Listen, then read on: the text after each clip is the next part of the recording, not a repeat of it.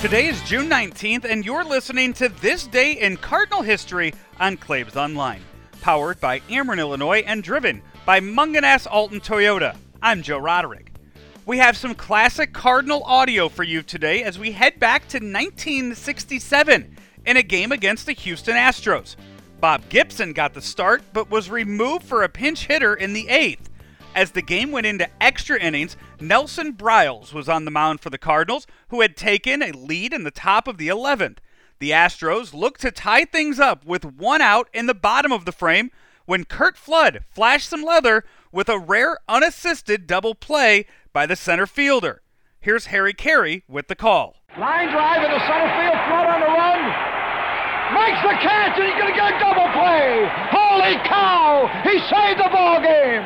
He stepped on the bag for the double play. Curt Flood came tearing in, a sure single to center, and turned it into an unassisted double play. Holy cow, what a play to end the game on. Pulling off an unassisted double play as an outfielder is something you don't normally see every season. But Tris Speaker holds the record for completing that feat a total of 6 times during his Hall of Fame career.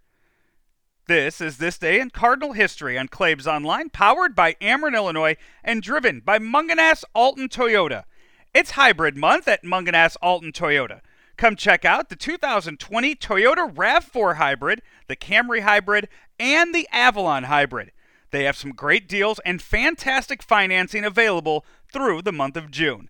If you've been thinking about a hybrid, now is the perfect time to do it. Visit them online at altontoyota.com or call their sales department at 618-208-2400 and make your appointment today. Subscribe to the podcast and check us out on Spotify, iTunes, and Google, or wherever you listen to your favorite podcasts, and add us to the list. You'll get brand new content delivered to your phone each and every day. For Claibs Online, I'm Joe Roderick. We'll talk to you tomorrow. We love talking to the president and chairman of Ameren, Illinois. He is Richard Mark. Emergency Operations Center acts as kind of a central command center, and everything is dictated from there. They tell the crews that are out in the field where to go, where the main breakers are to go to de-energize the line, and then they verify that that line is closed, and they're able to tell 500, 600, 700 people that are working out in the field exactly where to go to make the proper repairs to get our system back on in a storm situation.